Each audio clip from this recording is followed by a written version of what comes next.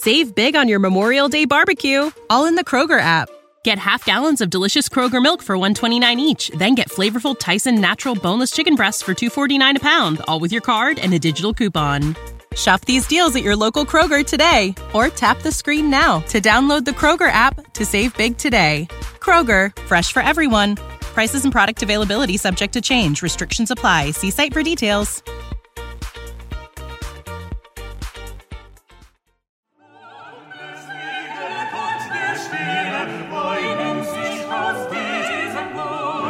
Welcome back to Die Hard on a Blank, the podcast where we explore the influence of Die Hard on action cinema, one action movie at a time. I'm Liam Billingham, and with me is my buckaroo, Phil Gawthorne. Hello. How are you, Phil? I'm terrific. How'd you get here today? Did you get here by your car, by submarine, by cargo plane? I was tempted to take the sub from Glendale to West Hollywood, but in the end I decided to.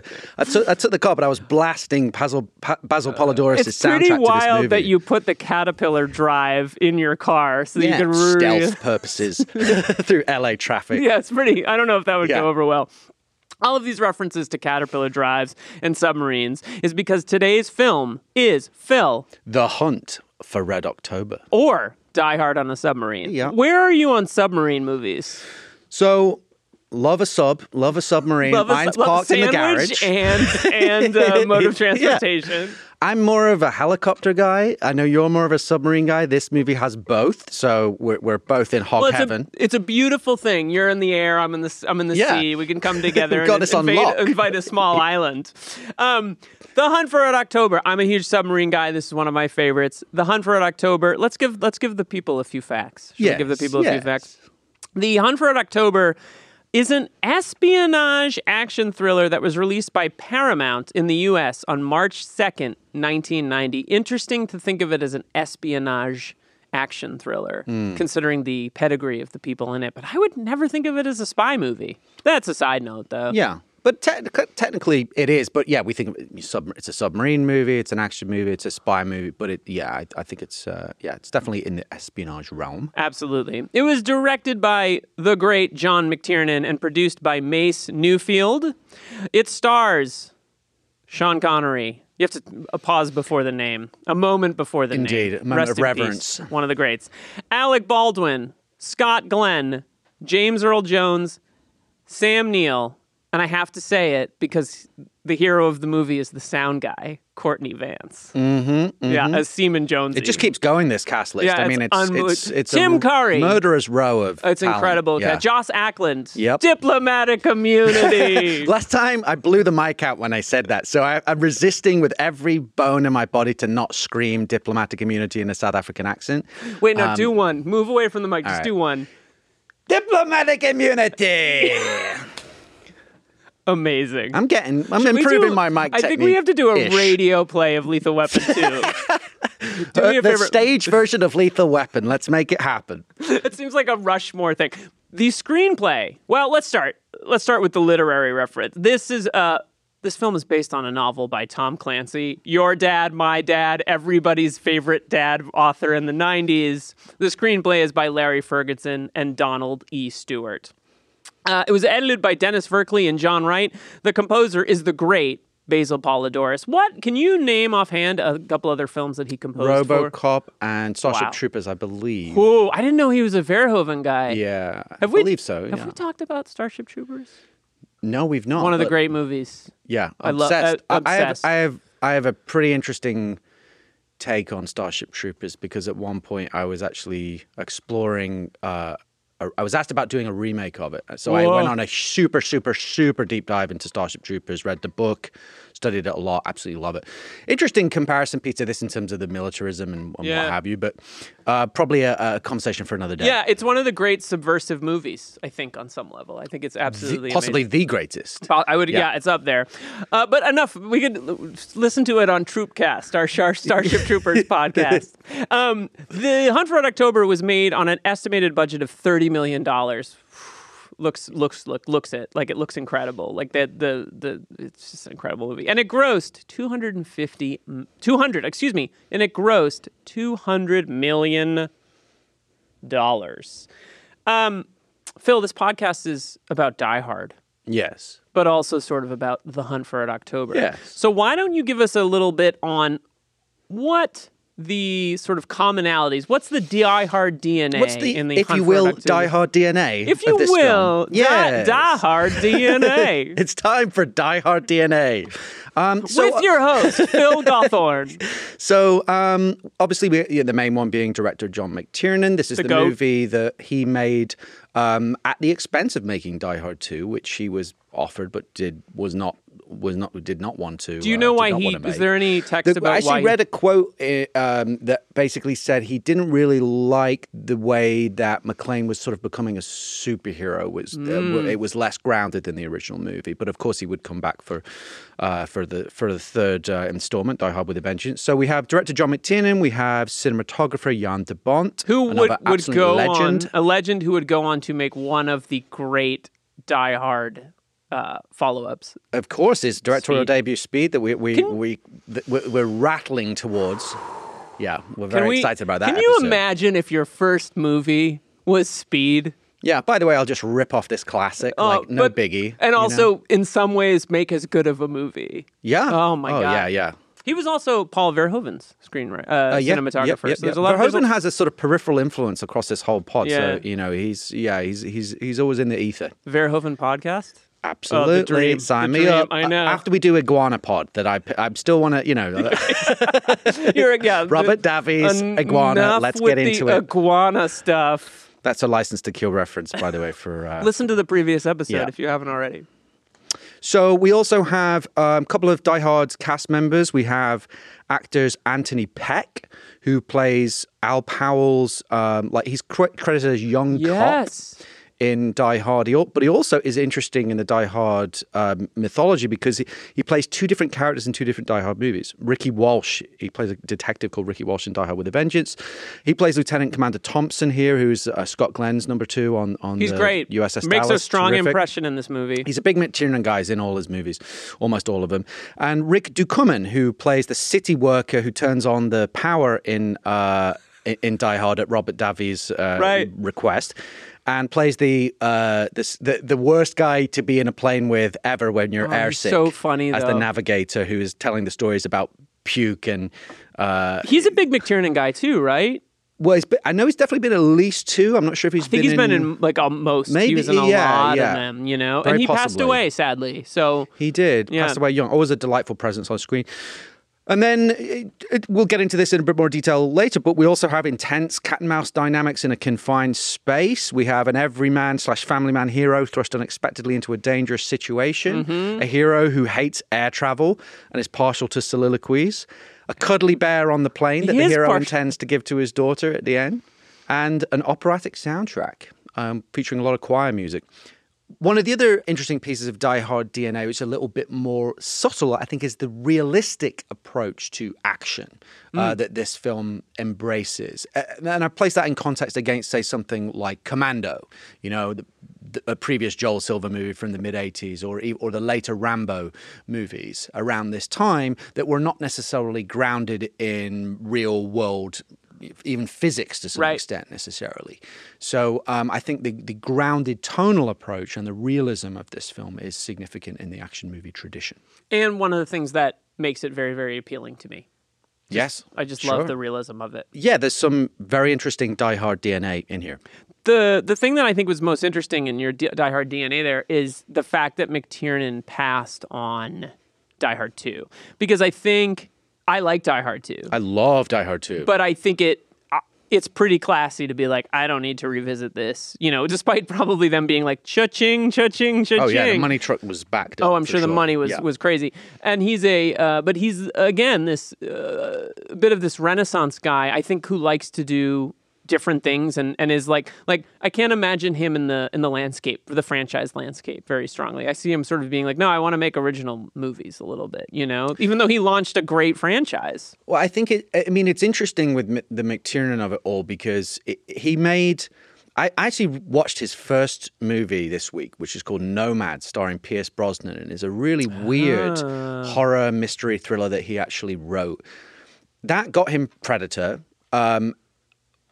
one of three Predator's back-to-back masterpieces, I would say, and certainly in the action genre. Predator, Die Hard, Hunt for Red October. Then he makes a movie that we kind of forget, Medicine Man with Sean Connery. I like Medicine Man. It's not culturally... That was not a sentence I was expecting to hear today. But I haven't seen it in 25 years, but I liked it when I was 15. To your point, again, off the beaten track, not an obvious choice. You know, from the director of Predator, Medicine Man. Is Laura Dern in that?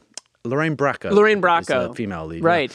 Yeah. Anyway, and then Last Action Hero. So I think he goes back to the Die Hard because it's a safe bet after the box office disappointment of Last Action Hero. Which is a great movie. Which we're going to get, which is a fascinating, it's so good. Fascinating movie. But the point is that McTiernan made three back-to-back masterpieces, which, in my opinion, Predator, Die Hard, and this one in the action genre. So, yeah, he's definitely doing different things. He's not sticking in a franchise at this point in his career, which is That's pretty true. brave. Yeah. And then I would say that you could argue the stuff that follows Hunt for Red October is a little more experimental.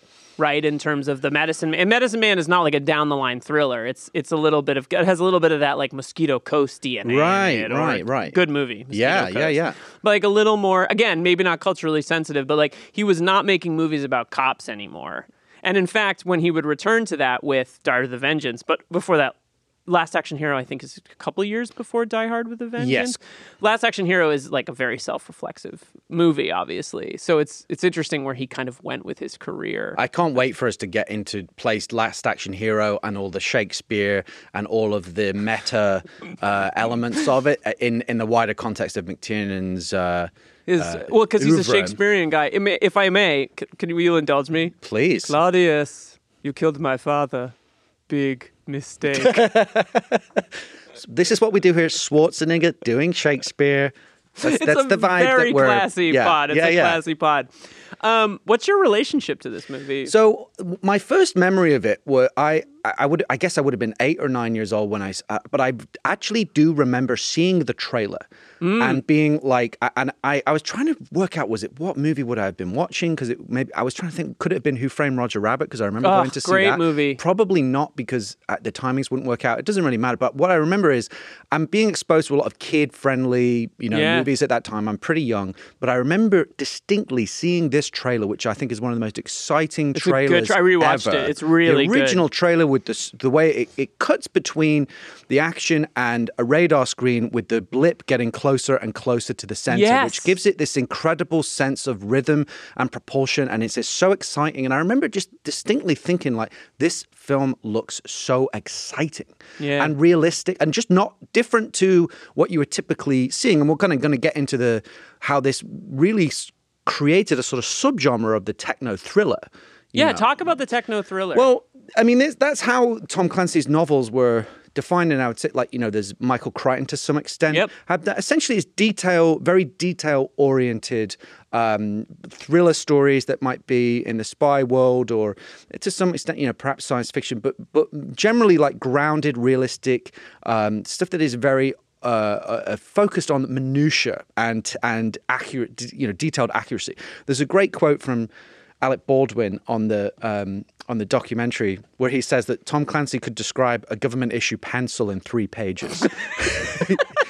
And the book is the pretty... Dostoevsky of bureaucracy. Indeed.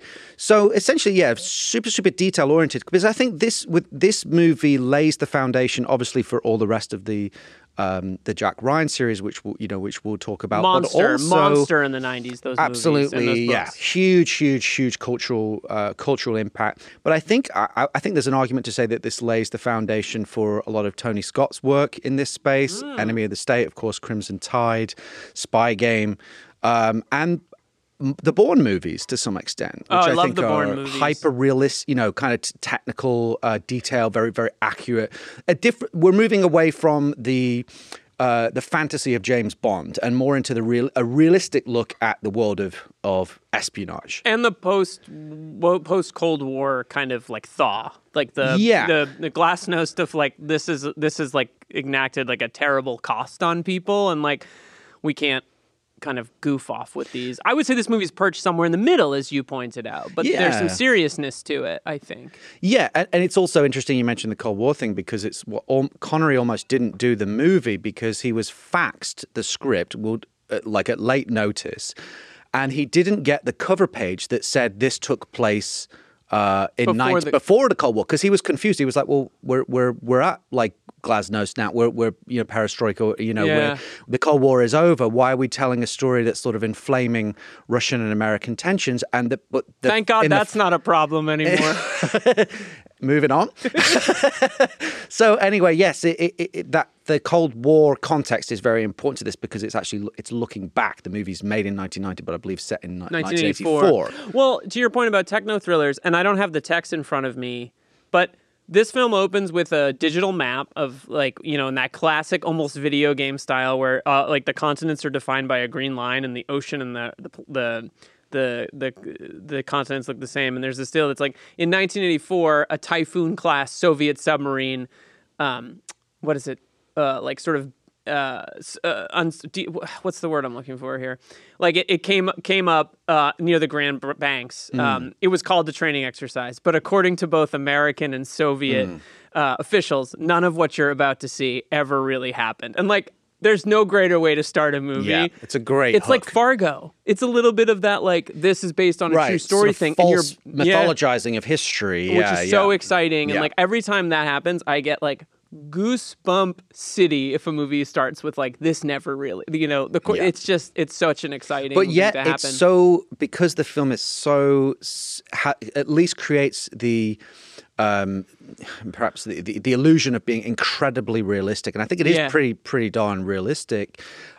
You do buy that this could have happened. 100%. It's really rooted in real life. Yeah. And the other name that comes onto this paper that I think is really interesting, certainly not all of his movies, but Michael Mann, whose masterpiece Heat is like incredibly technical and precise, and train those guys how to really shoot rifles and what a gun battle would look like if it played out on the streets of LA in 1995. Absolutely. Absolutely. And I think sort of Michael Mann was on his own kind of techno thriller track with with Thief and then Manhunter, but then certainly Heat and Miami Vice. Yeah. And his last film, Black Hat. I love Black Hat. It's an interesting companion piece to this sort of espionage techno thriller world. I think this movie showed that audiences actually had a thirst for intelligent, detail-oriented stories that just drop you in a world that you don't necessarily understand, and they trust you to keep up, rather than spoon-feeding you every step of the way.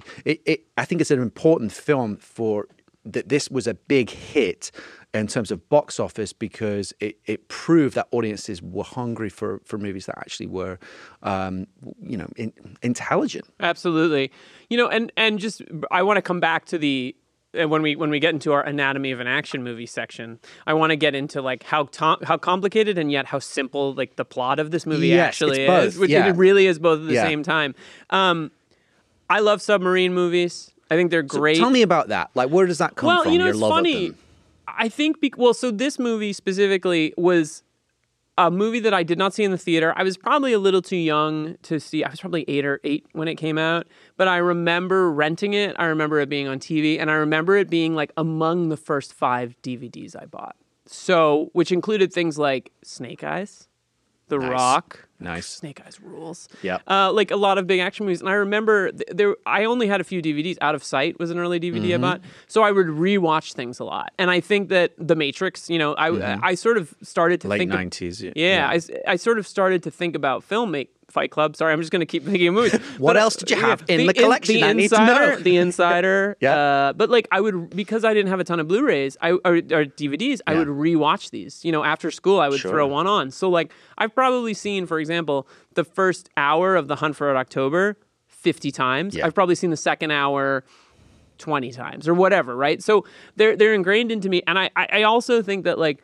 it's hard to talk about The Hunt for Red October without talking about, if we're talking about submarine movies, Crimson Tide. Yeah. Which I just think is like a totally perfect action masterpiece. Crimson Tide does not exist without this without this proving that you can make an expensive film with a big star, and in case of Crimson Tide, 2 big stars, that the mainstream audiences will embrace. Exactly. And the other thing that's interesting about submarine movies is that essentially a submarine movie, and I think I wonder your thoughts on this, are essentially plays.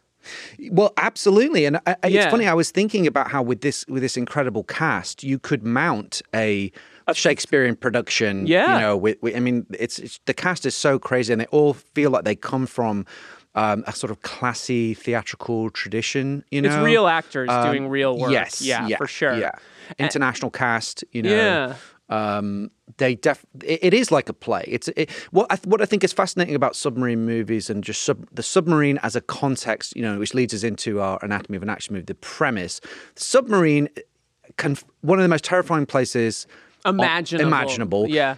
In one of the most terrifying places imaginable, which is in underwater in the ocean, being hunted. So you're in a inherently claustrophobic setting, which is its own challenge. Then you've got if you can't go outside because you'd be in deep pressure water, which is its own nightmare.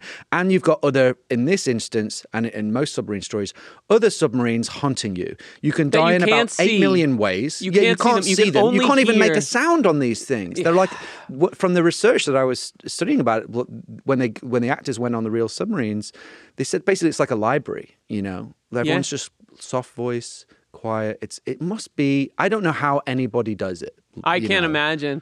And I think what that also does for an action movie is it inherently creates a pressure cooker. Exactly. But more than that, you can't rely on shootouts. You can't rely on chases. You can't rely on some of the tropes. So this movie relies on mystery, on subterfuge, on imagining things outside of what we can visually see. And I think that that's exceptionally cinematic. We'll get into this when we talk about I want to save this for when we get into an action movie, but I think that the reason it feels actor first, and that's a rare thing. It feels actor and dialogue first. It's a drama. Yeah. At the center of all this is a human drama, right? With a fantastical war context with huge stakes and huge scale, but there's also a human intimacy going on between the characters and in close proximity. And I think that makes me reflect a little bit on Tom Clancy. Tom Clancy, it's like hard to overstate. We're gonna sound like old guys, but it's hard to overstate. Like for me, like Tom Clancy, I wasn't a big Tom Clancy reader, but like. There's three movies that really define some of my taste in like the early to mid 90s, and it is The Hunt for Red October, Patriot Games, and Clear and Present Danger. Yeah. All action movies, but all movies with a character, a lead that you like, a smart lead, a thoughtful CIA analyst, played by an actor in both cases who knew how to turn it down and focus on their intelligence and their like analytical brain rather than being action heroes. So the action almost seems like this is for the hero section, I think. Sure, but yeah. I just think that like they defined a kind of thoughtful action movie that I really, really love and candidly wish like there was more of now. Absolutely, yeah. It's very significant in that regard, and I think it's important that this film was a box office hit, and that it showed that this kind of material could engage the mainstream. Yeah, you don't feel talked down to or overly explained to, or any of the like traditional. It feels like a smart. Watching this movie feels like you're you feel using like your you've got brain a little smarter having watched it. For actually. Sure, like feels like a great way to segue into our Anatomy of an Action movie. Sure. So Phil, yes, your Anatomy of an Action movie has 1, 2, 3, 4, 5, 6 categories. Yes, I'm going to list them for Okay. folks that haven't. Yeah. And then I want you to start the academic lecture that is the Anatomy of an Action movie in a very good way. I'm not bored. No. We have our premise, story, plot, all those things. We're going to group them all together. Our hero. Let's talk a little bit about the hero. Our villain or villains. And the villain can be the sea or war itself. The ticking clock, the thing that makes the movie move. And this movie has some great ticking clocks. Oh, yeah. It has an abundance. The action, I feel like that explains itself. Though, action is a fun thing to debate, and the humor of the movie. So those are the 6 categories we're going to talk about in our section, Anatomy of an Action Movie. Professor Gawthorne, please kick us off with the premise. Well, yeah. So the premise of this movie, as you said, this is both it's deceptively, it's both simple and complex. The simple version is Soviet submarine captain Marco Ramius takes this new nuclear submarine, Red October, out on its maiden voyage, and his behavior suggests he may have gone rogue. But the CIA analyst Jack Ryan believes that this enigmatic figure of Ramius actually intends to defect. And as the world teeters on the brink of war, he must convince the US military that Ramius' intentions are not hostile and help get his sub to safety. That actually isn't that simple, is it? It sounded simple. But basically what we have is a sort of A to B movie. Get this sub through the gauntlet of the Russian and US naval forces to a safe haven. That's the simple version of it. But within that, the individual mechanics are incredibly complex. So it has a kind of very clear thrust with very clear stakes. Yes. But yet the individual components are filled with nuance and minutia, and it's constantly moving, and our loyalties are shifting. But yeah, it's interesting because it's clear, it's straightforward, but yet it immerses you with its attention to detail.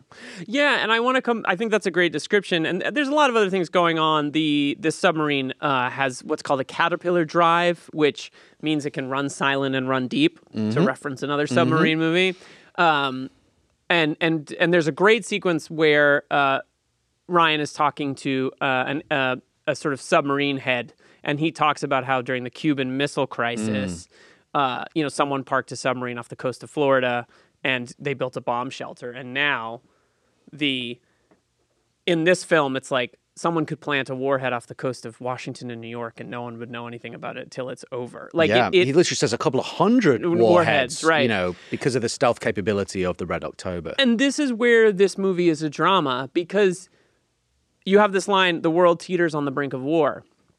But what's great about this movie is you never see like a nuclear holocaust. You never have a moment where like they spend a ton of money to make an effect that doesn't quite like land. It's all in glances. It's all in conversation. It's all in the way that people talk to each other. And this is kind of what I think we mean when we talk about like, this is kind of a chamber drama. Yeah. It's also an action movie. Yeah. It's all rooted in watching actors act, because it's really expensive and hard to do cool submarine stuff. What you can do really well is have Tim Curry's anxious face, or Alec Baldwin shaking on a C-130. Like, it's all really rooted in understanding the stakes through performance and through as an action. And that's why I think I love this movie, is that you could almost cut out some of the more action-y elements of it, particularly out the submarine stuff, and it would be as impressive an achievement. Another thing that I love about this movie, to come back to that, is that it's about as much about small moments as big moments. One of my favorite storylines in this movie is Courtney Vance as Jonesy, the seaman, hearing something in the audio, and we throughout the first, like, say 30 minutes of the movie, we keep cutting back to him listening. We keep cutting back to him trying to figure something out, and then he gets to present an argument to Scott Glenn. Look, I'm hearing this sound. This is where I last heard it. If I draw on the map, I can tell you that this thing is heading for Thor's twins, and they're going to go through, and they're going to end up at the Grand Banks or whatever it is. And Scott Glenn says, let's plot a course to go to the Grand Banks. And you see Jonesy go, like, he decompresses, because he's kind of the hero of the movie. If he doesn't make that determination, they're not there when the Red October surfaces.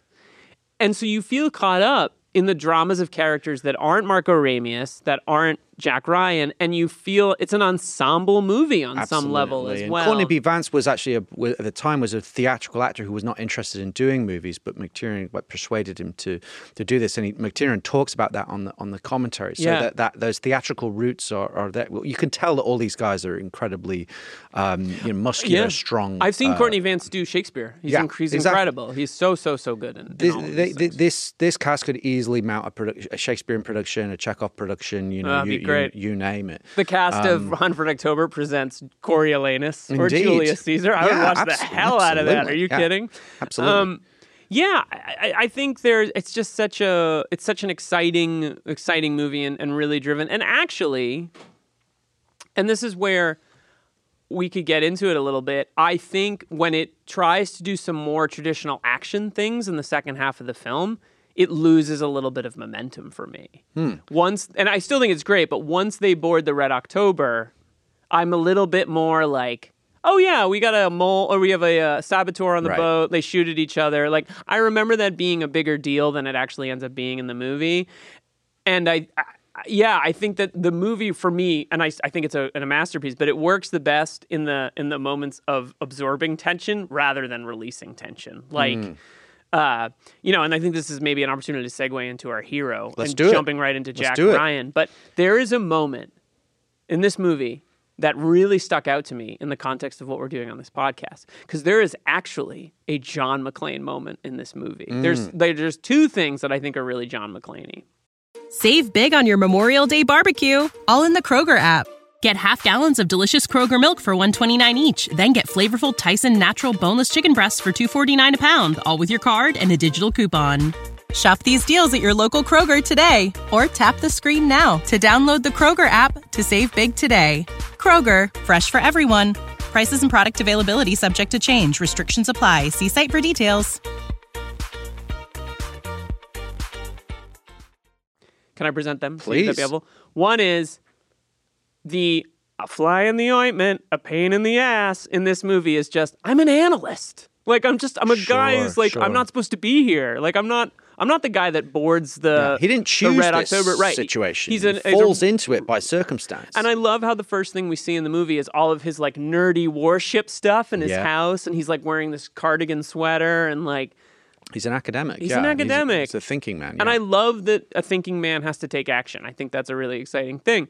But the second thing is later on in the film, he's chasing down the saboteur, the guy who is trying to, for the KGB agent who's trying to stop the Red October from defecting. There's a whole side of this movie that we didn't get into, the espionage stuff. But Baldwin is crawling on a platform and sort of steel grate. And he essentially does, I don't remember what he says, but he essentially does the equivalent of come out to the coast, we'll have a few laughs. 100%. And it struck me as so John McClane. And I'm curious, like, what your thoughts, does that moment work for you? I actually found that part of it. So, we talked about the Shakespearean nature of this and, McTiernan's, the Shakespearean influence on it. But what we have with Jack Ryan is a hero that soliloquies, does soliloquies. And he does, it's cleverly done. I find it very believable when he does it earlier on. He's in the shower on the Fred Dalton Thompson's aircraft carrier. Fred Dalton Thompson. Shout out to FDT. One of the great McTiernan. What a 1990 he had, by the way. Days of Thunder, Die Hard 2, and Hunt for Red October. And then became a U.S. senator. That's right. It was after. He has big senator vibes. Yeah. Big senator vibes. Big senator energy. Yeah. So, okay, so I think it's very believable when he is processing his thoughts and he's saying, okay, so how do you get a crew off the nuclear submarine? Yes, I love it. I love that. I find that very believable. I do that sometimes in the shower, trying to get out of just trying to when you're trying to get out of your own head. Like you're trying to sort of get out of your own head and kind of quantify it. And I believe that as like a problem-solving strategy. I think when it gets to the point where he is crawling along the steel grate and he's doing a Sean Connery impression, and he's literally says like most things around here don't react well to bullets. That type of thing. My Connery's pretty weak sauce, but we can all take a swing at it. Do it when he's speaking Russian. Just put a little top spin on that impression. Yeah. So I find that bit a little bit like almost outside the tone of the that is exactly. Because the stakes are so high in this situation. He's literally you have a saboteur who is trying to blow up this ship with them all on it. We've got, the specter of nuclear war in the background. Is that the time to be making sort of self-referential? Yeah. That was the one moment where it was like I had a slight, that tone feels very much like you're almost cribbing from what was successful about Die Hard was the humor. Yes. Of course, humor can be, and we'll talk about that in the humor section, but can be a great way to diffuse tension, remind the audience, hey, this is still fun. We're still enjoying the movie. Well, let's talk about the humor then. Why not just talk about it now? Do you think that I don't... Yeah. There's some funny moments in this movie, but they all seem to need... So first of all, let me jump back. I agree with you 100%. That moment really pulled me out of the movie. And I have some thoughts about and we can talk about it in the hero segment. We're jumping around a little bit here. But I don't really think this is a particularly funny movie, and I don't necessarily need it to try to be funny. I actually appreciate that the humor comes out of like Baldwin being like, son of a bitch, and all the senators being like, do you have something to add, Mr. Ryan? I was dying to do that impression. You beat me to it. No, you have to do it. It's like Hannibal Lecter-esque. Want me to cue you? Yes, please. Son of a bitch! You have something to add, Dr. Ryan? You are uncanny. Apparently that's an Indiana accent that he does. I don't know if anyone can speak to the authenticity of that accent, but I love him in it. It is very Hannibal Lecter level, that's true. Chomping the scenery with the accent, but that character needs to be vivid. He's very because you're in a room of like suits, and you know, this character needs to be a little bit the volume turned up on him to stand out. Right. So for me, that does work. Well, there's funny moments. Like one of the funny moments in the movie is the early Paganini, Pagliacci stuff. Right. It's funny because it's like rooted in like these are one of the things I wrote down about this movie just as a note was competent people doing their jobs, which is very Michael Mann, by the way. Yes. Like, and something just I wanted to bring that up, just not to cut you off, but it's something that I think Michael Mann proved and has doubled down on, which is that audiences like watching really smart people be really good at their jobs. Yep. Manhunter has that in spades. Heat has that in spades. Most of his work does. Yeah, no, I think it's almost everything. The Insider, he really believes that like audiences are smart and people are competent. Yeah. And he wants to and this movie does that too. It's fun to watch people be really, really good at their jobs and then throw them in conflict. Right. No, 100%. And it's like and that's humor that's rooted in actual people. I mean, Tim Curry is really funny in this movie. You'll get the Order of Lenin for this, Captain. And it's like the humor in that situation, again, it's dramatic irony. It's McTiernan, the dramatist, being like, Tim Curry is kind of a dunce. He doesn't understand what's going on. Yeah. He's really funny in the scene. Again, there's a scene where, interestingly enough, the KGB guy, Putin, is murdered by Sean Connery. And Connery's like, I'm going to take both missile keys. And Tim Curry's like, you can't do that. Yeah. And it's funny. He's so good because the humor is in the power dynamic and the fact that Connery is just kind of fucking with him. Yeah.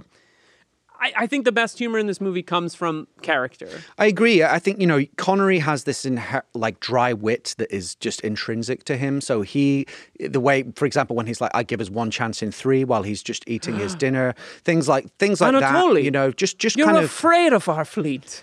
Yeah, it doesn't need to do what that moment with Baldwin is doing when he's coming on the steel grate, which is almost winking at the audience and reminding them like, hey, we're in a movie, it's okay to have fun. Yeah. It was the one moment where I just felt a bit of a tonal skid. But I had Tim Curry being just a low-key delight in the humor and Rick Ducommun's hilarious cameo. But for the most part, it's not a funny movie and it doesn't need to be. I don't always need to be made to laugh. And actually, I find the trend today with spectacle action blockbuster stuff is so winking at the audience and glibbish.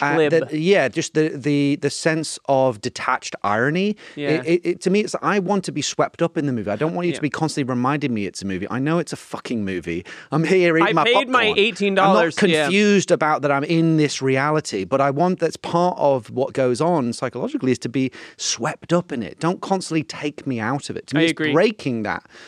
So I don't get me wrong, like, a lot of movies that we've talked about, Die Hard especially, Lethal Weapon, they have a great sense of humor, but they feel appropriately placed within the tone and context of It's rooted in the reality of the story. Let's talk about our heroes. Yes. But I feel like in a podcast... Heroes, plural. Exactly. And I feel like in a podcast about Hunt for Red October, we haven't talked about arguably the greatest thing about the movie. Sean Connery. Mr. Sean Connery. Oh my! Is this a top 10 movie star performance of all time? I'll say this: if from the opening shot of the movie, or the opening sequence of the movie begins with a close up of Sean Connery's eyes scanning this frozen Russian landscape in the water as the Red October is about to depart, and to me, what it made me think of was like this is like a Rorschach painting where the first time you watch it you're not necessarily sure what he's thinking, but it's so layered with subtext that he could be thinking about like, I'm leaving my motherland, that's what I thought, my wife has died, I'm about to go on a very, very perilous journey. He's already effectively burned his ship because we know he sent the letter to Moscow in saying his. We don't know that yet, but these are things are things that enrich the performance when you look back at it. Do you see there's so much complexity in his eyes in that shot,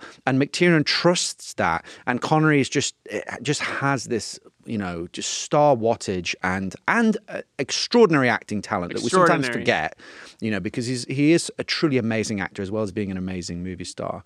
And you believe that the crew would follow him. You believe that the officers would follow. It takes an actor, I think, to have of someone who has that much gravitas to make a story like this work believable. It has to be like, this is a guy that you would go, this guy is going to go through hell, an underwater hell, and it needs to be believable that people would follow him. Yeah. And Sean Connery has that in spades. And McTiernan's so smart. So originally it was a different actor. He came in, it's incredible. He came in like 4 days before, requested 1 day of rehearsal. But the movie does two things. It relies on his extraordinary acting ability. It relies on his star wattage. And it also relies on our relationship to Sean Connery as a veteran of movies, because we instantly believe him as a guy who has spent 40 years like fighting the fight and maybe was a true believer and is now so disillusioned by, it's interesting, the film never really gets into his politics, but what it does get into through his eyes, through his looks, through his like weary resignation of like the country that it's interesting that he's not Russian. Right. He's the Vilnius schoolmaster. Yeah. But the fact that we never hear him be like, I hate the Soviet Union, or I don't believe in communism anymore. It's all rooted in the performance. There is an interesting section in the book which talks explicitly about his motivations and about how the death of his wife was a sort of chain of causality that was all a series of failures of the Soviet state, like in terms of the medical profession, in terms of just a kind of confluence of circumstances that she was like a victim of the culture and a victim of politics, and just various kind of institutional failures. Wow. So the movie touches on that. The book has a whole section of it that you totally understand how his motivations are.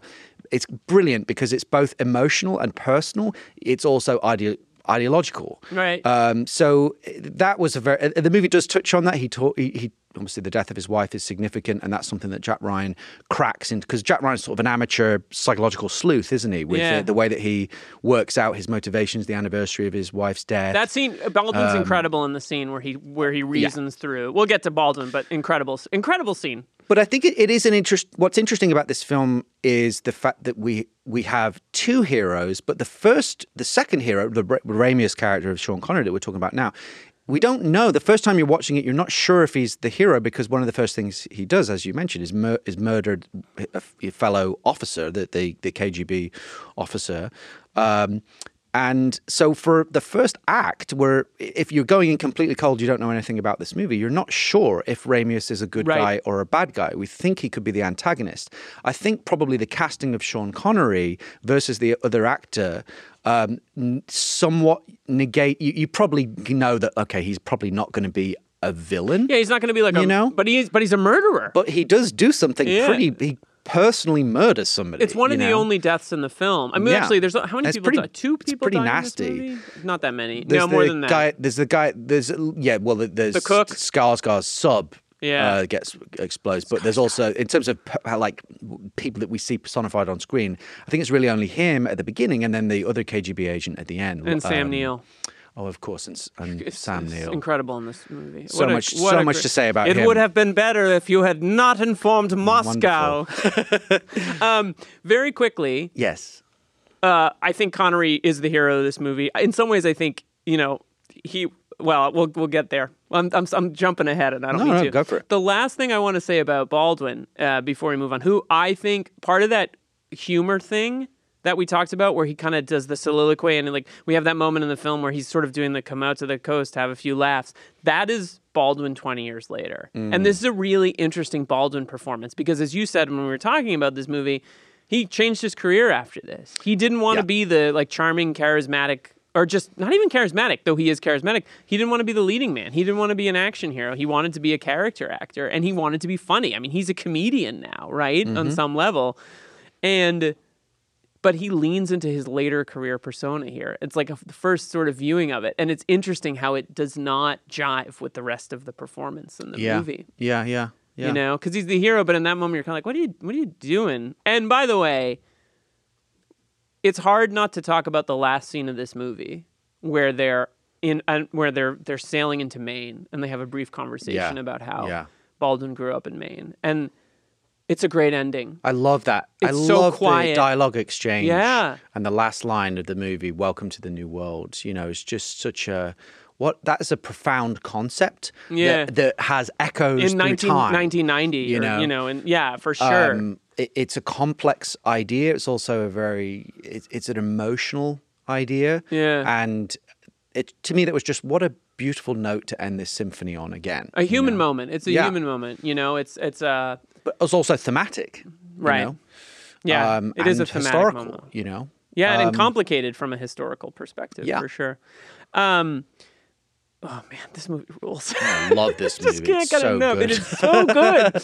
A couple other quick heroes. Scott Glenn doing yeoman's work as Bart Mancuso. Great name, by the way, Bart Mancuso.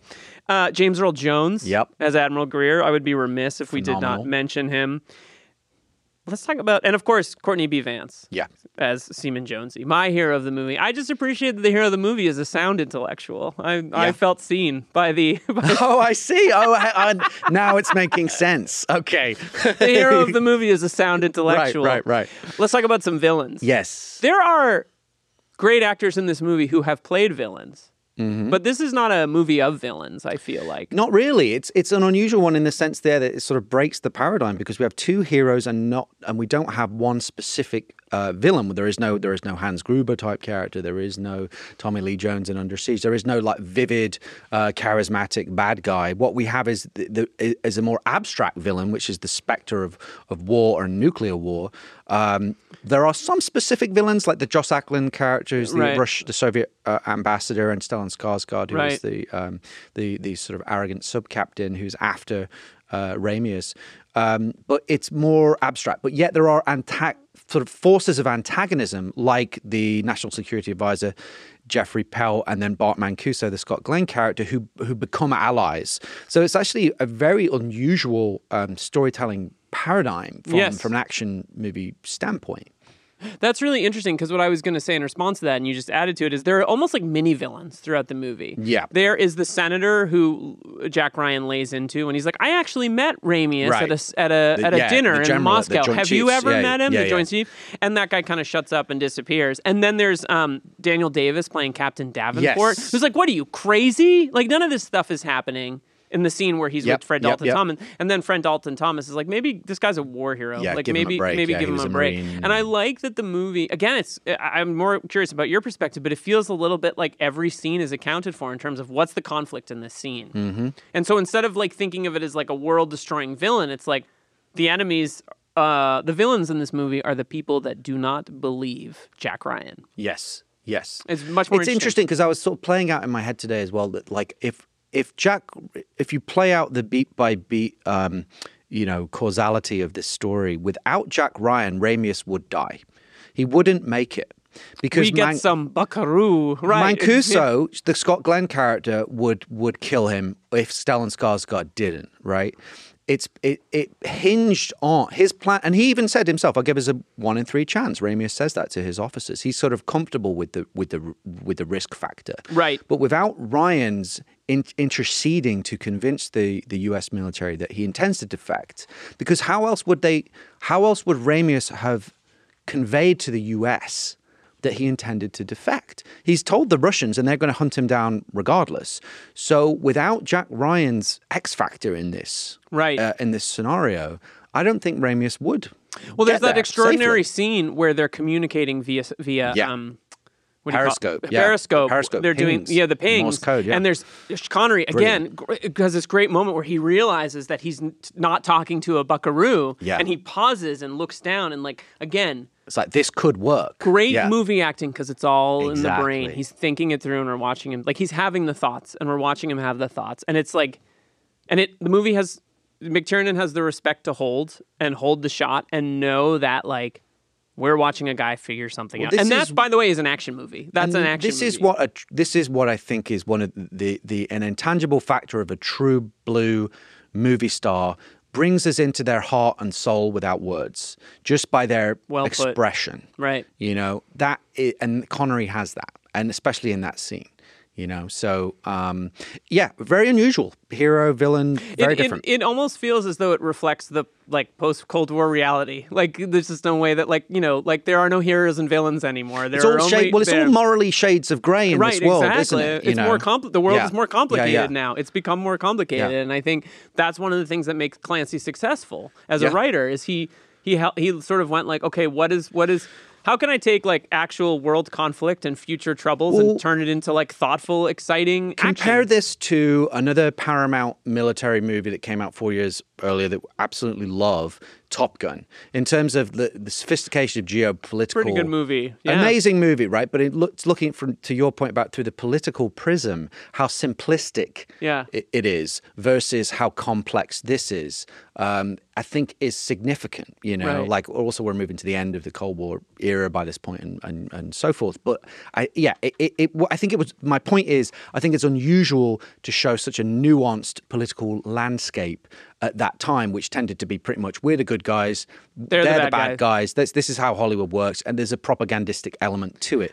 This movie is a bit more sophisticated in its portrayals, although some would argue it still reinforces certain classic antagonism. Yeah, sure. Directed towards the Soviet Union and so forth. It's hard not to because of the cultural complexity of that. But I will say the films that follow this one, Patriot Games and Clear and Present Danger, we've talked about this, offer a similarly nuanced situation on world conflicts. I mean, Patriot Games does I think is one of the better... I love Patriot Games. I'm obsessed with it. One of the better movies about Northern Ireland. Yes, I agree. Especially in an action context. It's sympathetic to both sides, I think, of the conflict in some ways, and realizes it's complicated.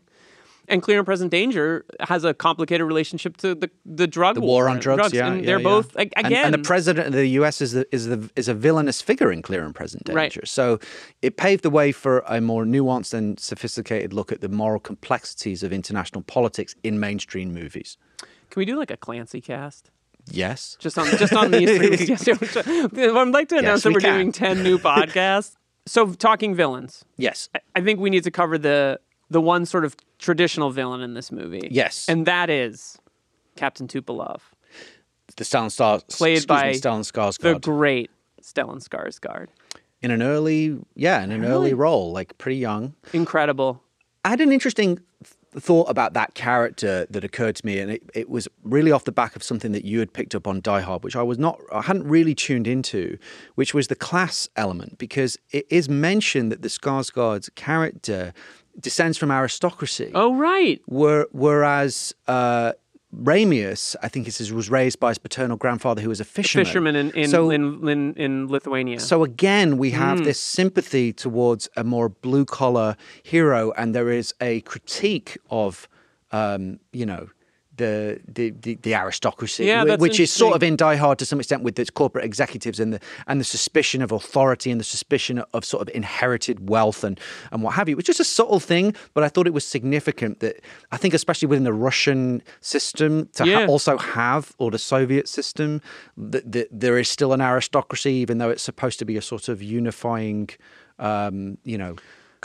everyone is equal, but there's some are more equal than others type thing. So I think it was interesting that they made that point, that he was descended from aristocracy and was also Ramius's student. So he's quite, even though he's not in it much, it's quite a dimensional character. He's also crazy. Yeah. He's hubris personified. He understands the assignment. You have to be the guy that we know will blow this boat out of the water. I think it's really interesting that there's the teacher-student dynamic, because the goal of the teacher is always the goal of the student is always to overtake the teacher, right? And I like how they set them up as he taught him everything he knows. And now for Stellan Skarsgård, it's I have to capture this guy. I have to kill this guy. But he doesn't seem excited about it. He doesn't want to do it. I like that there's this resigned, fuck. We've got to go. Oh, that's interesting that you read it that way. I don't read him as a cowboy. I read him as insane and I have to do what I have to do. But when he first reads the orders, he's okay, here we go. It feels a little more complicated in terms of that. I think there's a bit. I almost feel like maybe it's a little bit like he's overcompensating. You know, it's sort of like he believes he can. His arrogance makes him think he can do this, but actually, it's also maybe sort of balanced out with like some insecurity because he's actually not that good as the ending kind of proves. That's interesting. Yeah, so, he fucks up. I mean, Skarsgård does a lot with a little, you know? I mean, he's incredible. One of the great cigarette actors. Yeah. It's not an easy thing to do. And like, you're like, that guy smokes 400 cigarettes a day. On a submarine, no less. Can you imagine? I would be really annoyed. Yeah. Great villains, but I think you're right. The villain of this movie is ultimately war itself. Yeah. And I think, you know, to your point about aristocracy and the fishermen, I think one thing that's faded probably from our lives in watching this movie is our understanding of the geopolitical situation in the late 80s, early 90s in the world, and how like some of this feels a little more abstract than it would if we were seeing the movie when it came out. Yeah, you can almost. I mean, it's weird because things have come full circle, but probably in the intervening decades, you could enjoy this vicariously. Now it's pretty close to home, and at the time, I think it would have been pretty close to home. But although things were kind of winding down in terms of the Cold War in 1990, but it's an interesting historical document for sure in terms of its geopolitical portrayals. It's great. The ticking clock. Well, it's interesting because, you know, some of the movies we've been doing haven't. License to Kill didn't really have a ticking clock. Roadhouse's ticking clock was somewhat, was pretty weak towards the end. This has at least 3 that I could identify. Well, one is, will Ramius make it to the safety of the US before either Soviet or US military take him out? Another is, can Ryan convince the military that Ramius is really defecting before they attack? They're somewhat connected. And then will this situation escalate into a full-on war or even a nuclear confrontation between US and Soviet forces? But there is an inherent ticking clock in the sense, like I said, that the Red October needs to get from point A in the Soviet Union to point B, the US waters, intact. That is, so like we talked about with Speed or some of these other movies where it's almost intrinsic to the concept. It's pretty cut and dry, but yet within that there's these other sort of other mechanisms going on. Well, I guess it'd be interesting to hear your thoughts on this as a screenwriter, because I think the movie plays with very effectively with what you know when you know it. And, you know, if we don't know, for example, we don't know Ramius's motivations at the beginning of the film. We don't even, we hear Jack Ryan's speculations about his intent to defect before Connery explicitly says he's going to defect. Mm-hmm. And there's a great scene. This movie's really good on spilling tea, like literally people spilling their tea. Yeah. But there's a great scene where the Russian...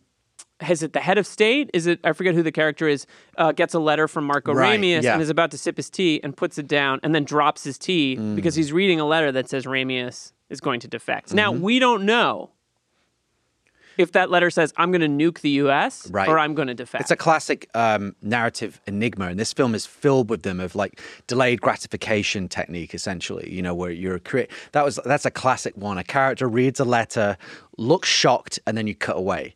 And those are the kind of things that keep you watching. This is also something that McTiernan, and this is even in his first movie, Nomads, which is available on YouTube, and it's kind of a bizarre, interesting movie, but his sure-footed handling of suspense is what led to him getting Predator. It's actually, Schwarzenegger actually talks about it in his autobiography. He says that he was so good at suspense on such a low budget that convinced us that he would be the right guy for Predator. But you wouldn't necessarily look at Nomads and then go, oh yeah, he could handle this big Schwarzenegger sci-fi action movie. But he is so good at suspense. Right. And again, I think so much of his skill comes from the fact that he's like a classic dramatist. He knows when to tell you things. He knows when to keep things from you. He knows how to get good performances out of actors. And he knows how to like, one of my favorite scenes in this movie is just the scene of all of the of Ramius and his, you know, crew having lunch together and the interpersonal dynamics and how clearly defined every character in that scene is. That's a staple of sort of chamber piece drama, right? You know, the family, the sort of family type, you know, sitting around the dinner table and there's all these complicated conflicts. What I thought was interesting about that you mentioned on the commentary was that he keeps the camera in one place so that you feel as an audience that you're at that dinner table. You're next to Ramius, and then you watch all of the crew in a single wide. That's it doesn't cut around in terms of where the camera is positioned, so it gives it you feel like you're there. It also does this thing that's very smart, where the shot of Ramius is a 2. So you're with Sam Neill, and you're with Marco Ramius, and then you're with the rest of the crew, and so and he places Sam Neill in the middle of that because he's somewhere between the crew. Right. He's the conduit, yeah. He's the conduit. Poor Tim Curry got kicked out of that meeting. We need those nuclear tests. Sent on a bullshit errand. He was just about to chow down. I also just love how he's such like a bourgeois, slimy, like, he was went at the ballet. Yeah. You know how beautiful she was. Again, the class. Yep. They don't trust him. Yeah. Yeah. I guess, that's right. That's probably partly why he's not one of them. Right. And also Putin, the KGB agent, as an antagonist in the film, the one that that Ramius dispatches. There's clearly some tension between them that's really interesting, and him as like an apparatus. He's an ideologue, isn't he? Right. He's clearly like he's almost sort of apparatus of the worst, the tyranny of that political system. He embodies it. Also, that actor Peter Firth is well known to British audiences because he was this key character in the show called Spooks, which was a spy show, BBC spy show that was very popular. So great pedigree. Before we move into our action. Yes. Okay. One thing I want to just comment on, speaking of that sequence, I love the way McTiernan handles language. I think the way that the film begins in Russian. And there's a moment where he has Ramius' what I think is a diary. We're talking about Putin. And he starts reading in Russian. He reads this biblical quote from Revelations, and it pushes in on Putin, and he changes from Russian to English.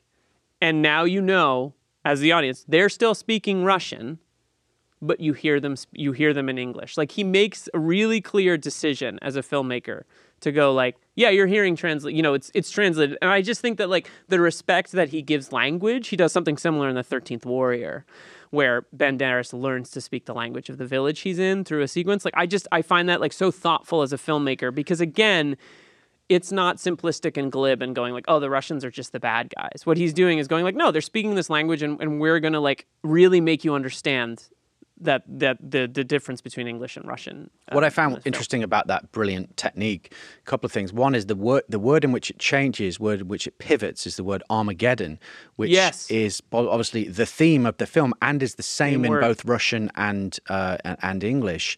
Also, but he did acknowledge that he was homaging that technique from Judgment at Nuremberg. He actually taken that. I didn't know that. There's a scene with Maximilian Schell that does this. That's what inspired him to use that to make that choice.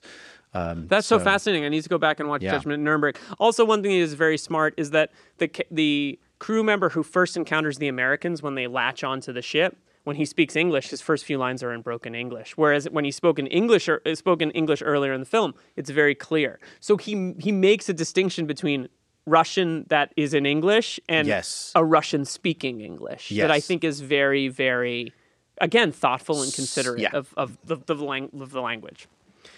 Let's talk about the action. Let's talk about the action on our action movie podcast. So, this is a chamber drama. I don't think too much about the action. There's not much. Yeah. And yet it's never anything less than thrilling. Yep. There are a few action sequences that I particularly love. There's the mid-air torpedo drop where the Soviet plane drops an airbound torpedo that then splashes into the ocean and Ramius has to evade it through the underwater canyons. I thought what I thought was really interesting about that is actually that's a scene about mathematics. He's counting in his head. Yeah. If you were to say that, how can you make mathematics thrilling. That's not an easy thing to do. But Sean Connery and McTiernan pull it off in that scene because he's basically counting. It's all speed, it's velocity, it's turning circles. It's the speed of the torpedo, it's the turning circle of the submarine, it's the amount of the gap that they have. So that was like, again, talk about intelligent action. And grammar. Brilliant. They've taught you how to understand this stuff in this movie. Yes. And a recent example of this is Top Gun Maverick. It shows you again and again how Maverick can succeed in the mission. So when it finally happens, you feel like educated to understand what's about to happen. You're never confused, even though what's happening is complex. Great action filmmaking, I think, sort of teaches you the stakes through some kind of really... I mean, it's a great screenwriting thing to think about. How 100%. Do you do it? Yeah. The other sequence that I absolutely love is Ryan's mid-ocean transfer onto the USS Dallas via helicopter, and when he cuts himself loose and falls into the ocean because he realizes that the helicopter pilots don't trust his, they can successfully get him onto the submarine, so he ends up cutting himself loose essentially and taking a big risk in the hope that a diver is going to save him. What was interesting about that shot was, and again this is why I bring up McTiernan's debut film Nomads, is that shot of somebody falling while looking directly at the camera is in Nomads. Pierce Brosnan throws a guy off a building. It's very Hans Gruber. Of course, the Hans Gruber death is the most iconic one. But then there is a version of this shot that it's very similar. Essentially, a character falling away in real life. Because Baldwin really did that. And in fact, it was his idea to do that shot, he says on the documentary. He said, wouldn't it be great if we had a shot inside with the cameras inside the helicopter and you actually see me as the actor fall away? That seems to be one of McTiernan's signature shots. I wonder if he's afraid of falling. Because I think a lot about this with Christopher Nolan and drowning. Clearly, that's something he's like preoccupied by as a fear, is the fear of drowning. So I always wonder when action filmmakers repeat a sequence, or like when the threat of death is drowning or falling or whatever the case is. Like I'm always really curious. Out their own obsessions and fears. It's like how Michael Bay is afraid of dying in an explosion. Perhaps. Let's give some awards. Okay. The first award is that this movie kicks ass. Let's just give this movie the action-y award for one of the greatest action movies ever made. I'll kick off the awards, and I'm going to expect you as the Academy Board giving member for the Memmy. Yeah. The John McClane Yippee-Ki-Yay Award for Best Quip. Yeah, it was somewhat slim pickings. It's not the most quotable movie. I had 3. Let's hear them. Russian.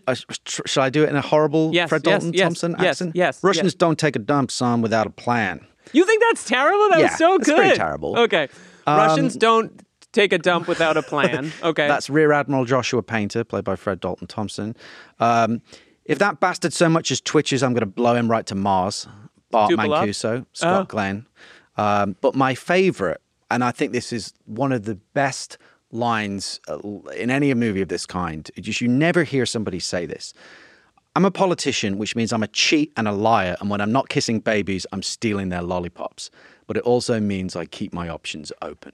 That's the National Security Advisor, Jeffrey Pelt, played by Richard Jordan.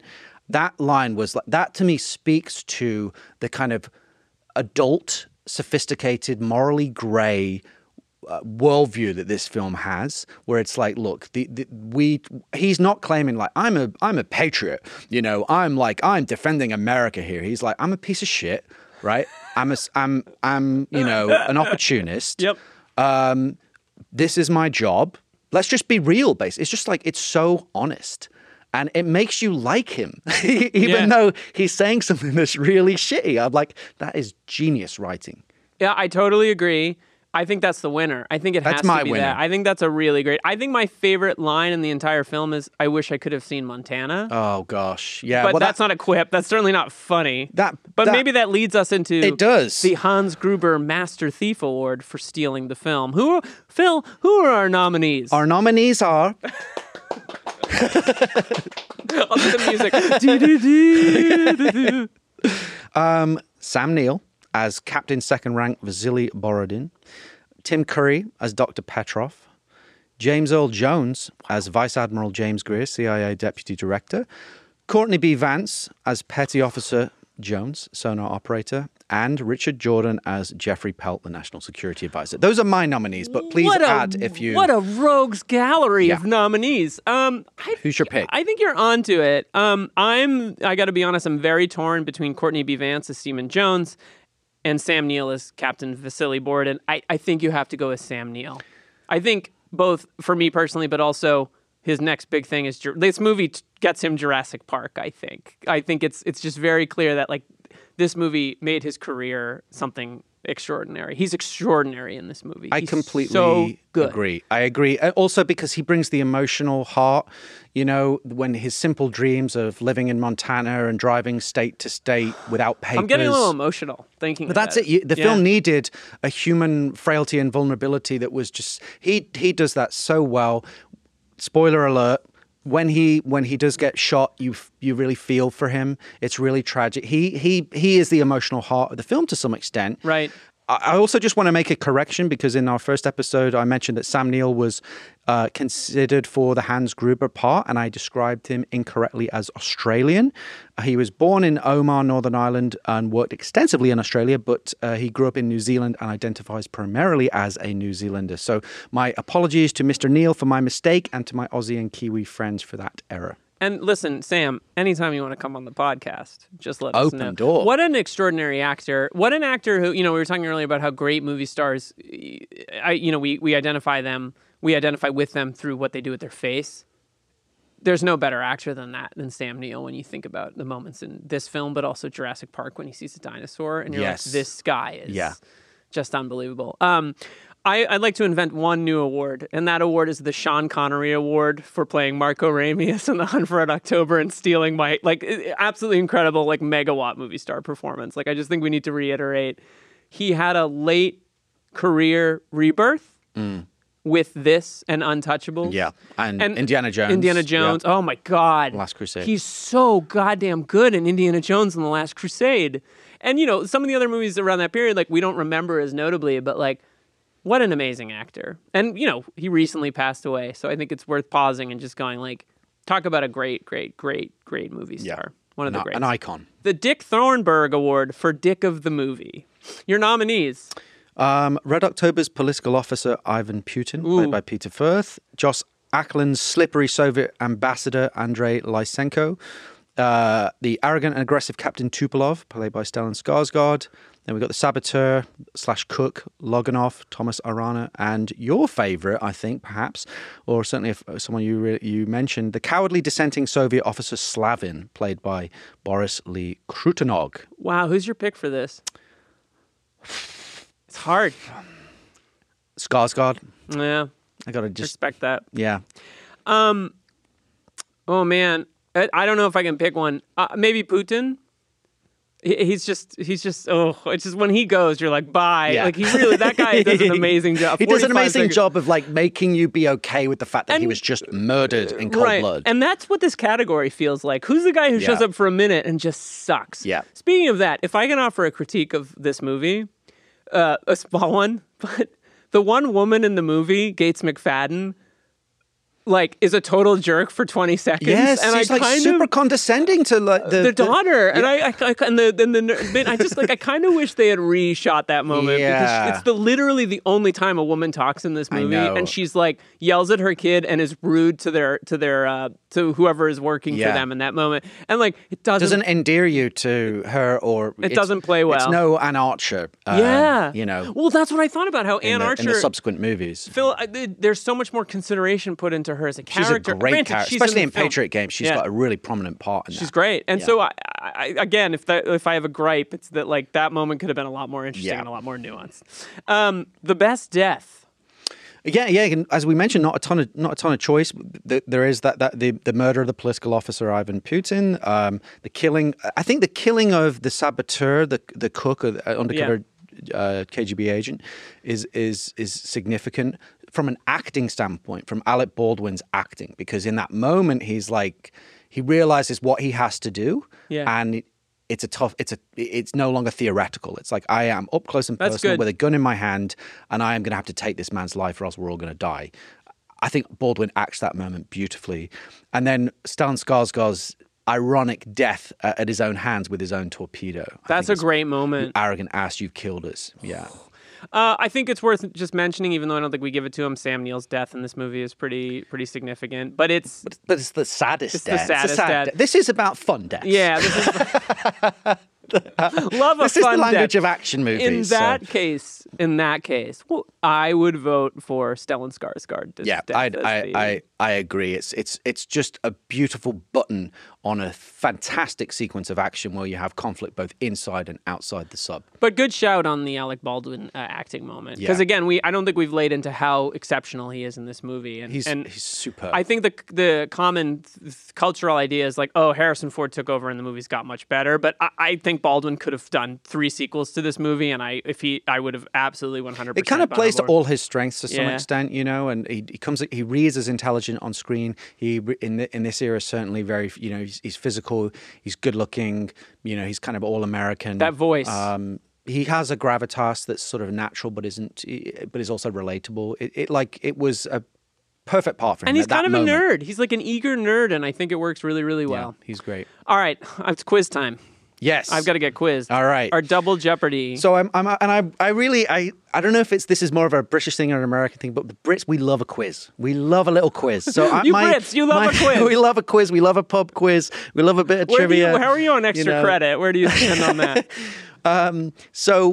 My hope is that people listening to it at home will like pause it after the question while they're in the car and, you know, kind of like try and get the answers. Call the answers to us. All right. So here's number 1.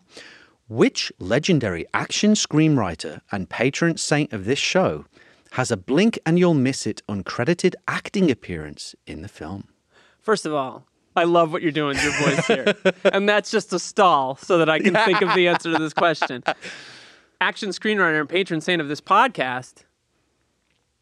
Who is it?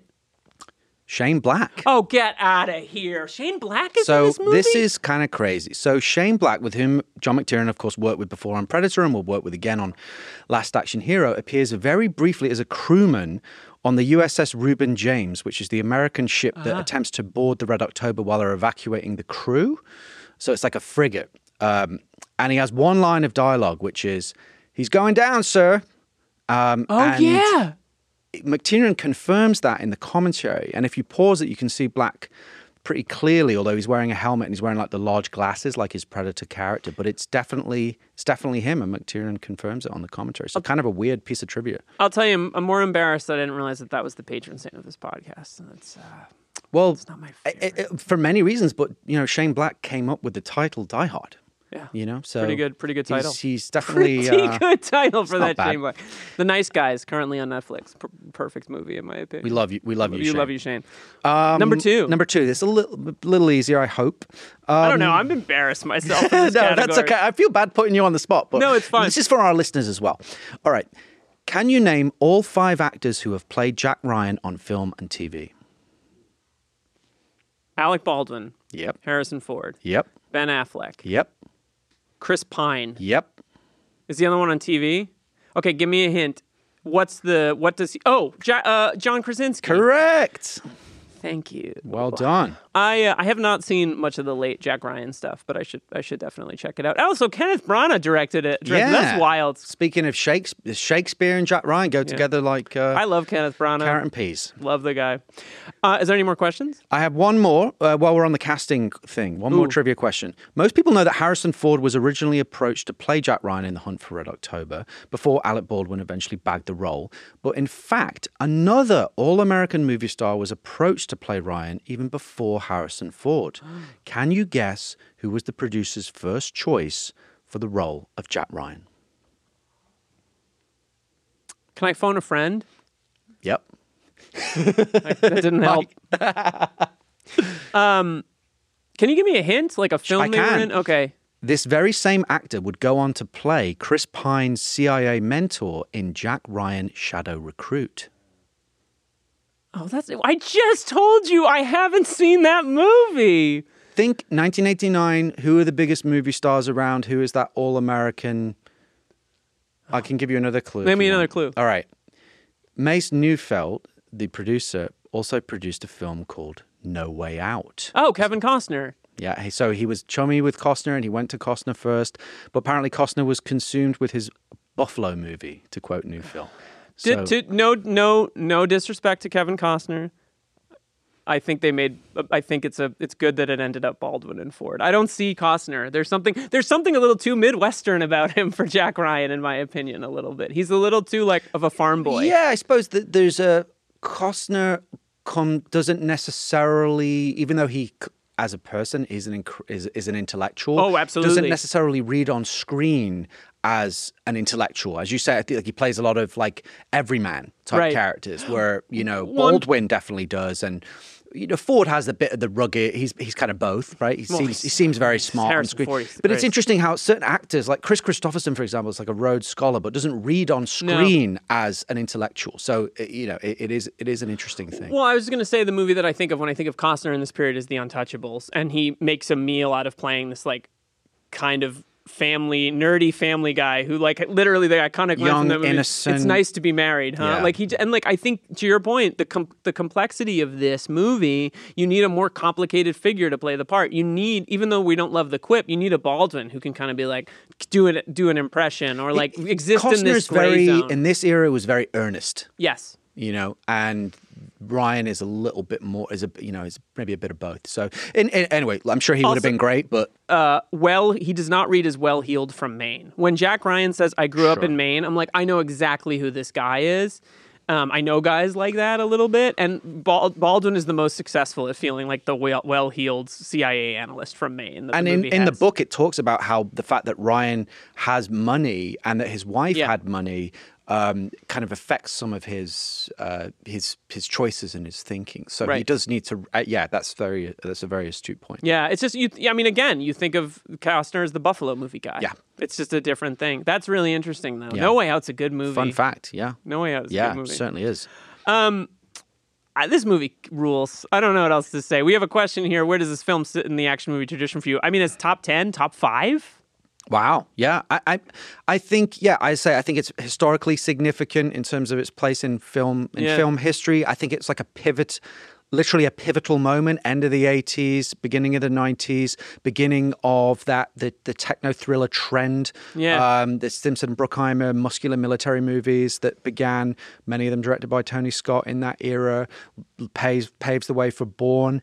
And of course, obviously all the Jack Ryan movies. So I think it's a very significant movie in the action film tradition. And I would say it's not Die Hard. I don't know that any movie is Die Hard, but I certainly rank it very, very high and as close to Die Hard as agreed. It's possible. I love this movie, if that wasn't clear. I love this movie. It's great. It's so good. Phil, as always. A pleasure. Thank you. Good to see you. I'm just going to get back in my submarine and get back to Glendale. All right, I'll go look for the FBI guys because we need more of them. Die Hard on a Blank is a podcast hosted and written by Philip Gothhorn. Liam Billingham co-hosts and produces the show. Mike Mayer and Michael Sugar are the executive producers. You can find us on Twitter and Instagram at DieHardOAB. Please rate, review, and subscribe and follow the show wherever you get your podcasts. Special thanks to Suki Chu and the whole team at Sugar 23. See you next time on Die Hard on a Blank. Save big on your Memorial Day barbecue, all in the Kroger app. Get half gallons of delicious Kroger milk for $1.29 each. Then get flavorful Tyson natural boneless chicken breasts for $2.49 a pound, all with your card and a digital coupon. Shop these deals at your local Kroger today, or tap the screen now to download the Kroger app to save big today. Kroger, fresh for everyone. Prices and product availability subject to change. Restrictions apply. See site for details.